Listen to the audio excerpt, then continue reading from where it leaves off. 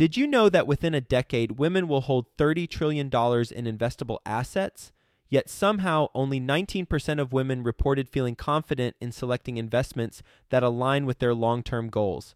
Our friends at InvestHer are out to change that. InvestHerCon is the #1 premier conference for women in real estate, and it's happening June 2nd through the 4th in Austin, Texas.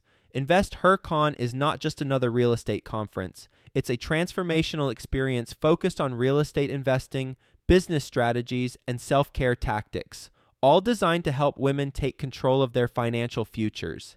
Gain the knowledge and skills you need to grow your portfolio and build a sustainable business, all while connecting with over 500 women who are playing at the same level. To learn more and to get your tickets, visit InvestHerCon.com today and use the code 100BESTEVER to get $100 off your ticket. That's InvestHer, H-E-R, con.com, promo code 100BESTEVER to get $100 off your ticket.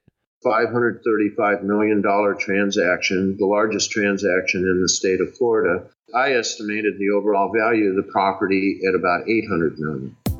Are you ready for the best real estate investing advice ever? Join Joe Fairless and today's best ever guests as they share it with you. It's the best ever advice with none of the fluff. Let's go. Heard of crowdfunding and still curious about how you can benefit from it? Well, we've got a step-by-step guide put together just for you by the Best Ever team and Patch of Land, the industry's leading crowdfunding experts. The best crowdfunding crash course ever, episodes 152, 159, 166, and 173 will provide you all you need to know to get started and begin benefiting immediately.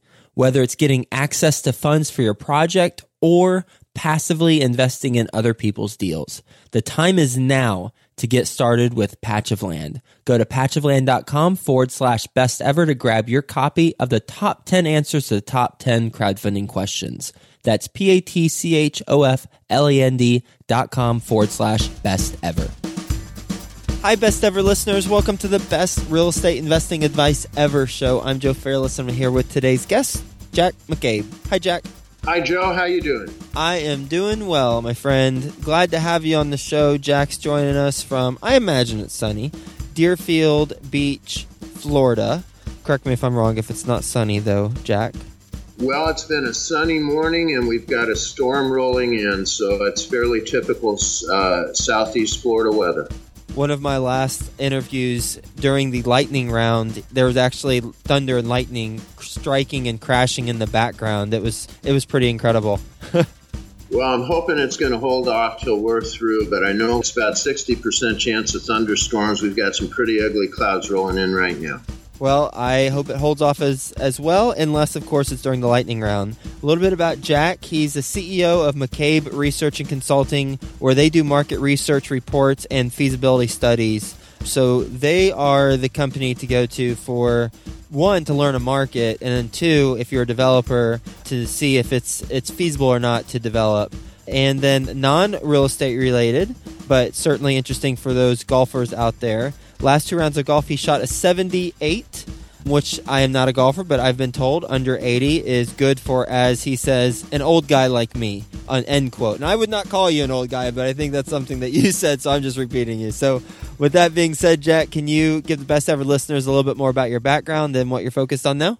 Sure. I've had a 33-year real estate career. I started out selling homes for a regional home builder in the Chicago suburbs. I was offered a position with a large national home builder to move down to Raleigh as their sales manager. And following that, I'd moved up into operations management and division management with several national home builders in different markets around the country.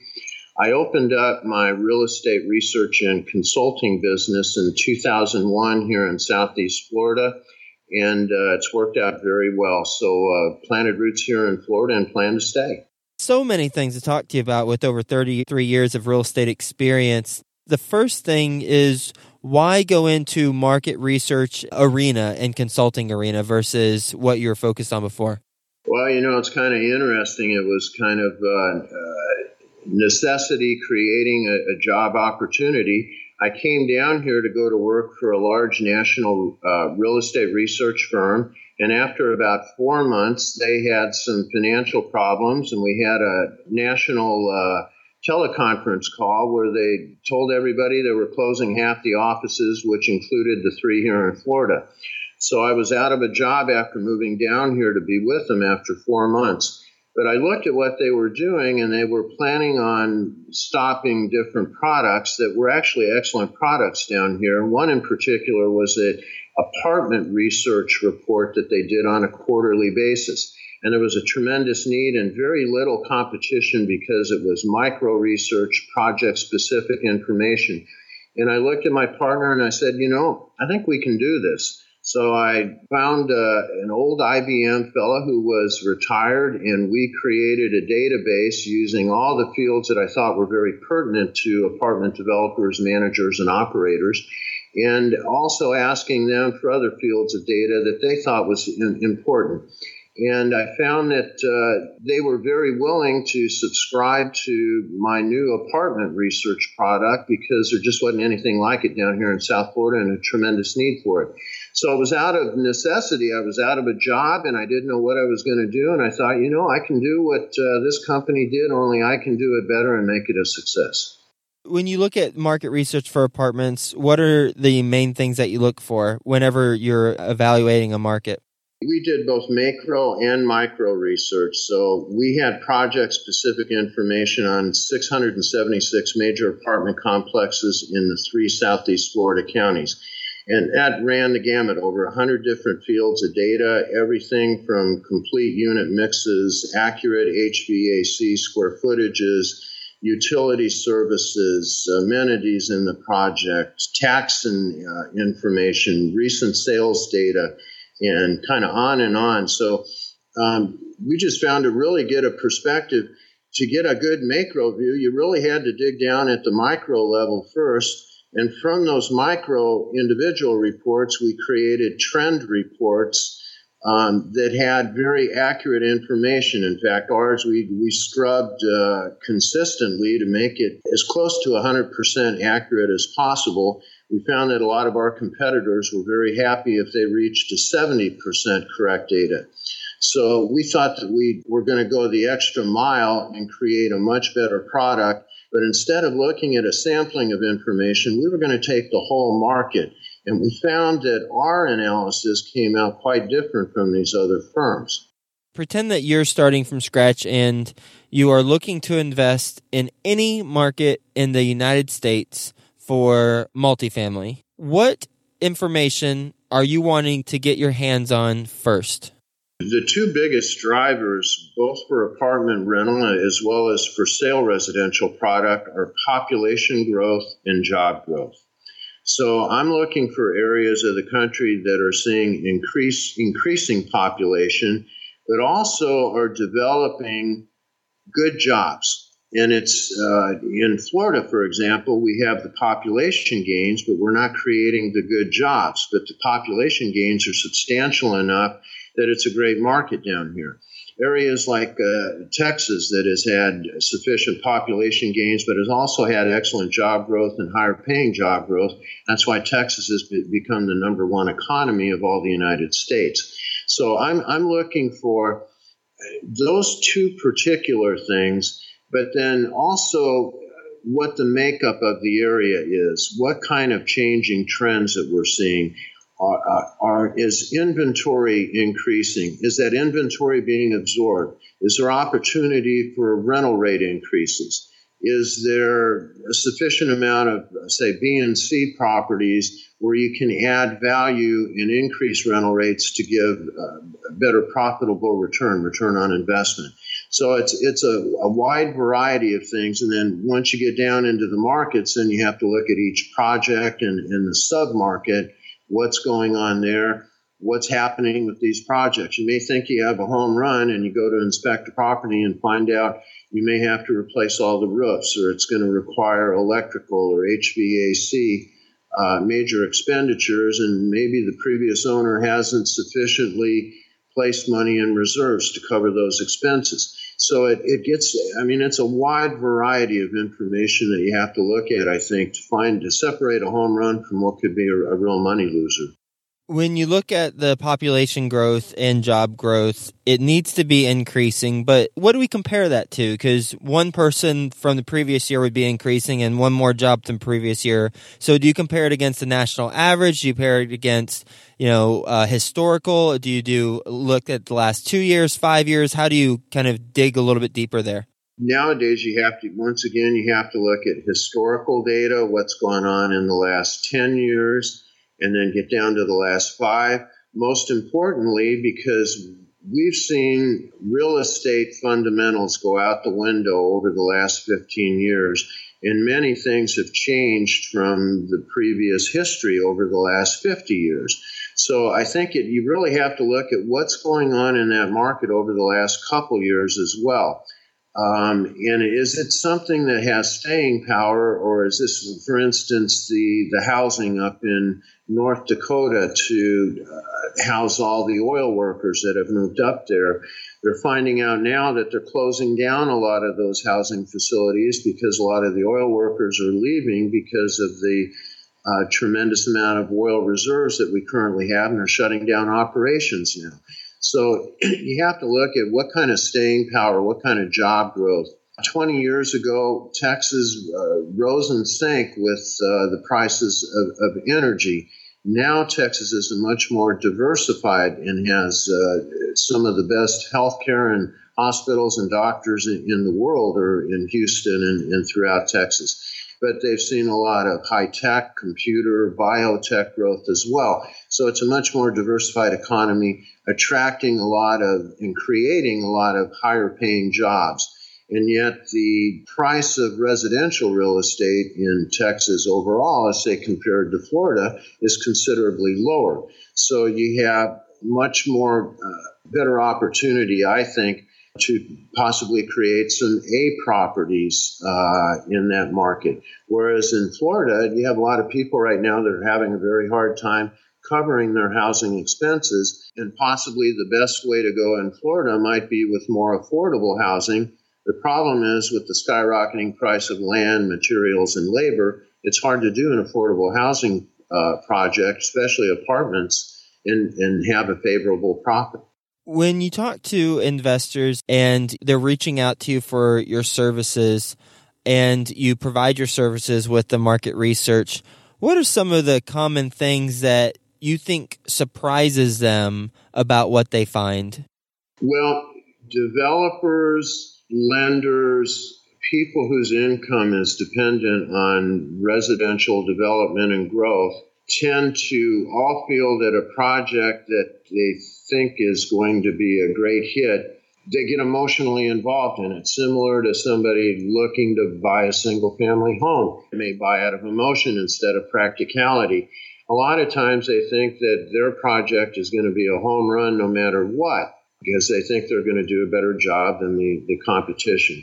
And I think one of the hardest things to do is to get them to realize, and I had this problem especially back in 2007 and 2008 with different clients, is to get them to realize that no matter how good a developer they are, no matter how good a location they are, that economic conditions or certain other variables may have a negative impact on their property. So getting somebody to hold back on a project at a time when it may not be worth going ahead is something that I have to deal with. For me to sit and tell a developer that this is not a good idea at this particular time, the developer quite honestly looks at me and thinks, what the hell does this guy know? I've just built 5 very successful properties in the last few years. So you have that resistance, I think, amongst developers once they're emotionally tied in a project and they've already put some money into due diligence, to convince them that it may not be the best idea as planned. Maybe it requires some variations to really make it successful, or maybe it's just not the right time, or it may not even be the right product for that particular area. But that's, developers are mavericks. Lenders look at things different from a spreadsheet point of view, and many of them are not real estate knowledge sophisticated. But because they're so financially sophisticated, they may have some differences in what you are reporting as far as the success of a project they may look at making construction financing for. I've done a lot of business with hedge funds over the last 7 years, and I found that they tend to be very strong-minded individuals, especially the ones in New York and Greenwich, Connecticut. But, there was tremendous opportunity created by the foreclosure crisis that we had in many states, Florida being at the top of the list, and that because there were so many homes going into foreclosure in different neighborhoods that where it was difficult to manage single-family homes from a rental operation previously, and it was kind of left up to the individual operators. Now there was great opportunity in that you may be able to buy 50 or 60 homes in a very close proximity, or several hundred, or even thousands. And so I've worked with a number of different hedge funds on acquiring single-family homes and portfolios over the last few years. But once again, they look at things from a different perspective. They're more balance sheet minded, they're higher profits, quicker returns. And so their criteria for what is successful may be different from what a real estate analyst may point out to them. So it's, I think it gets into just the different industries that are involved, the different personalities. These are generally all top-notch people that many of them are extremely well-educated, a lot of them Ivy League master degrees and very sharp. But what they may have in book learning or they may have in financial knowledge, they may lack in real estate knowledge. And that's where you bump heads sometimes. If you were talking to a sixth grader and you had to tell the sixth grader how to determine if a project is ready to be developed or not. So if a piece of land is ready to have some apartments on it, and I'm thinking apartments just to narrow the scope, what would you tell the sixth grader? Because basically when you talk to me, it's basically like talking to a sixth grader. What would you tell the sixth grader that you need to make sure you have if you're going to develop this piece of land into apartments?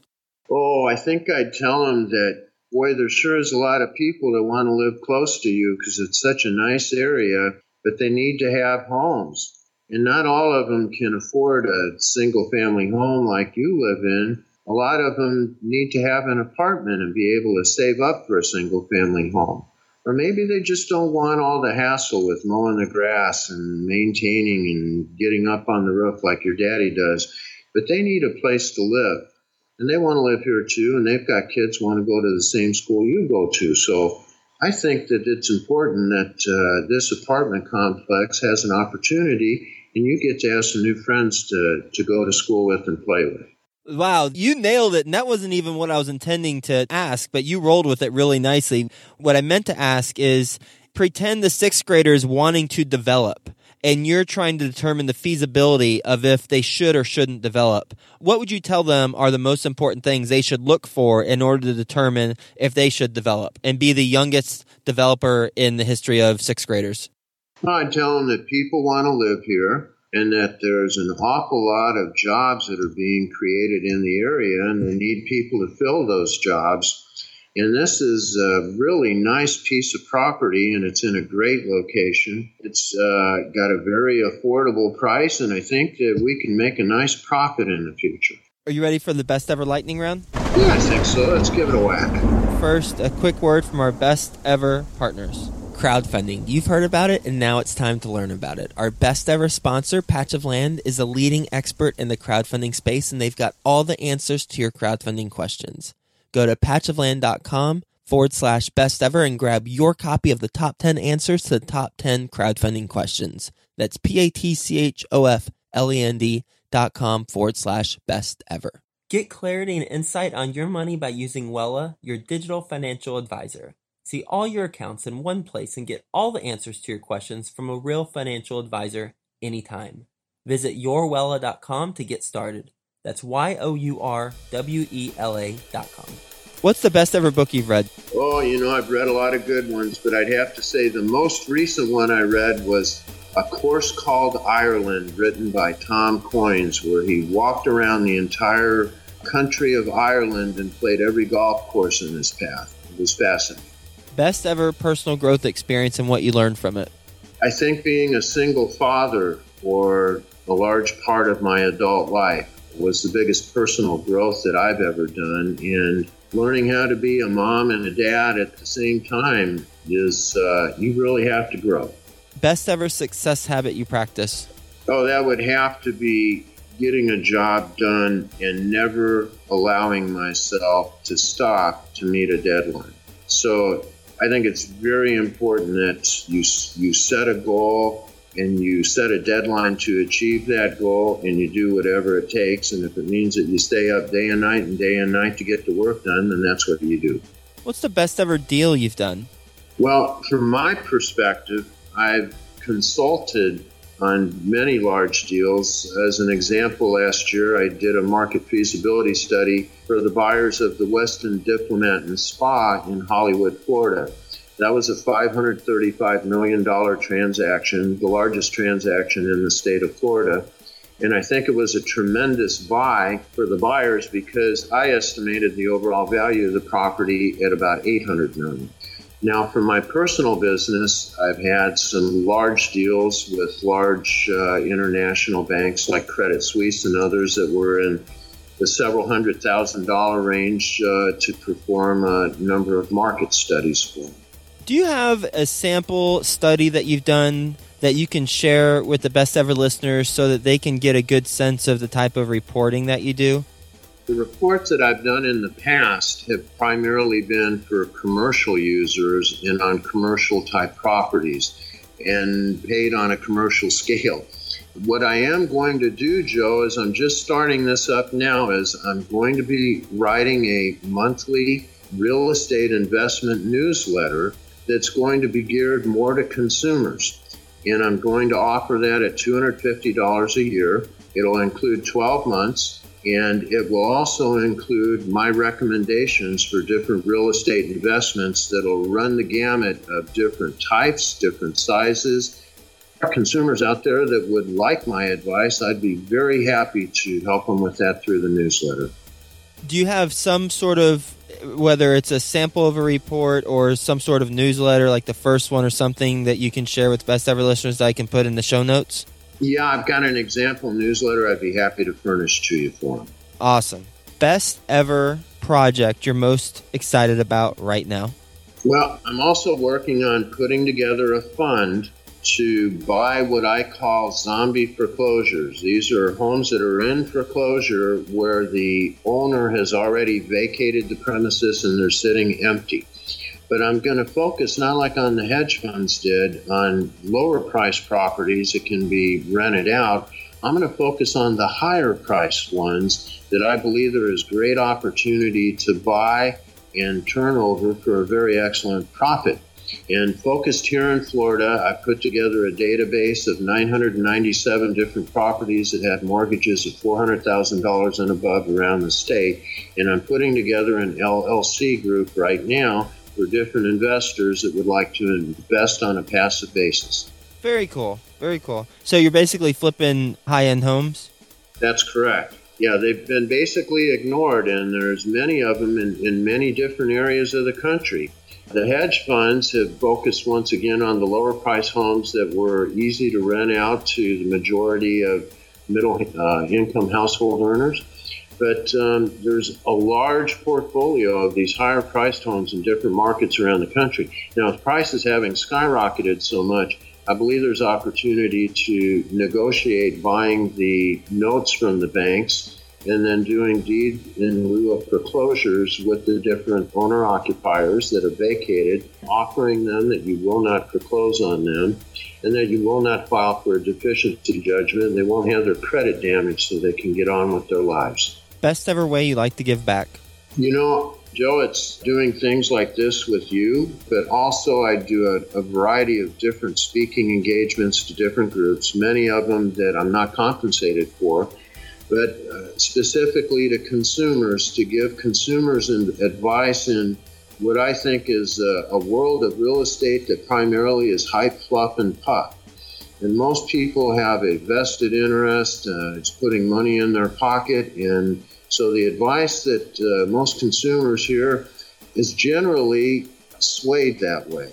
And I've tried to be an independent voice that offered both the good and the bad, but from an objective standpoint, to consumers to help them with their largest purchases ever. So that's my way of giving back, is to help individuals with mortgage advice and real estate advice. And it's done my heart good to help many, because I get a lot of letters and emails and phone calls from people saying that, you know, they listened to me and took my advice, and where others lost their homes and lost their incomes, they came through it okay, and they want to thank me. So that's all I need, Joe. Best ever quote. Oh, and I think I'd like to use one that to me was a little funny, because it was so polar opposite, but it represents the hype, fluff, and puff in real estate. This is a book title, actually. Why the Real Estate Boom Will Not Bust and How You Can Profit From It. Now, that'd be a great book title, and the author, David Larray, who is the chief economist for the National Association of Realtors, very respected name. Problem with the book is it came out in 2006, right before the market crashed and prices dropped by 30 to 50% around the country. So it's one I kind of look at, and I actually have a signature in the book as well, Madam, and I get a kick out of it every time I see it. What's the biggest mistake you've made in real estate? Well, you know, I think, Joe, if I had it to do over again, I probably would have become a principal owner and investor as opposed to an analyst, because I've tried to maintain my credibility in being objective and independent. And to do that, I haven't invested in different real estate opportunities that have come my way that would have been very profitable. But at the same point, it may have colored my analysis, and that was something I never wanted to be accused of. So I think if I had it to do over again, I might just do it using my knowledge from an investor standpoint and not as an analyst and advisor role. Would you be able to invest now in markets that you're not doing an analysis in? For clients, it's kind of weird, right? I realized once that came out of my mouth, it's like, well, why would you invest in areas you don't know? So it's like... Yeah, and I think it's smart for most any investor, especially small investors, to invest in the area where they do live or where they do work or they visit consistently, because I think you really need to keep an eye on your properties, especially if you're a direct owner, if you're participating and not just a passive investor. But I do analysis and I do work for companies all over the country, not just in Florida. And I have somewhat of a national reputation. A lot of these companies that do business in Florida also do it in many other markets. I just never wanted anybody to say that I was advising a market was good because maybe I had a client that was active in that area or wanted to be. Lastly, what's the best ever place to reach you? Well, you can find me lots of ways. If you Google Jack McCabe, it'll bring up an unbelievable number of articles and videos and CNBC and other television interviews. Our direct phone number is area code 954-420-2929. Our website is McCabeResearch.com. And any of those ways will lead you to our address and phone number and how to get a hold of me. Jack, thank you so much for being on the show and sharing your best ever advice with the best ever listeners and talking about market research from 33 years of experience in the industry and what you've learned, how you approach consulting with clients, being generous enough to send a sample newsletter that if you can send to me, I'll include in the show notes page for all the best ever listeners to download and get a taste of what you're talking about. And talking about really everybody's got to evaluate a market. Everyone's got to find the market. And you really boiled it down to the basics and the fundamentals based on your experience. And that is the two main factors. One is job growth and one is population. And if it's growing, and looking at the 10-year trends, the 5-year trends, and then boiling it down and getting even closer and looking at what are the fundamentals within the market, what is the absorption rate, what are some of the things that you look for, where are the opportunities. So thank you so much again, Jack, for being on the show. Is there anything you want to mention to the best ever listeners before we sign off? No, I'd just be very careful and responsible, and don't ever buy into something that looks too good to be true, because I can tell you from my years of experience, it never is. And Joe, thank you very much. I appreciate you inviting me, and I hope that my advice is a benefit to your best listeners. Thank you so much, Jack. Talk to you soon. You're welcome. Bye now. Hey you, best ever listener. Do you want more? Then go to joefairless.com, where you'll get tons of free videos, templates, and content to help you get deals done. And remember to subscribe to the Best Ever Show in iTunes so you can keep getting your daily dose of the best real estate investing advice ever.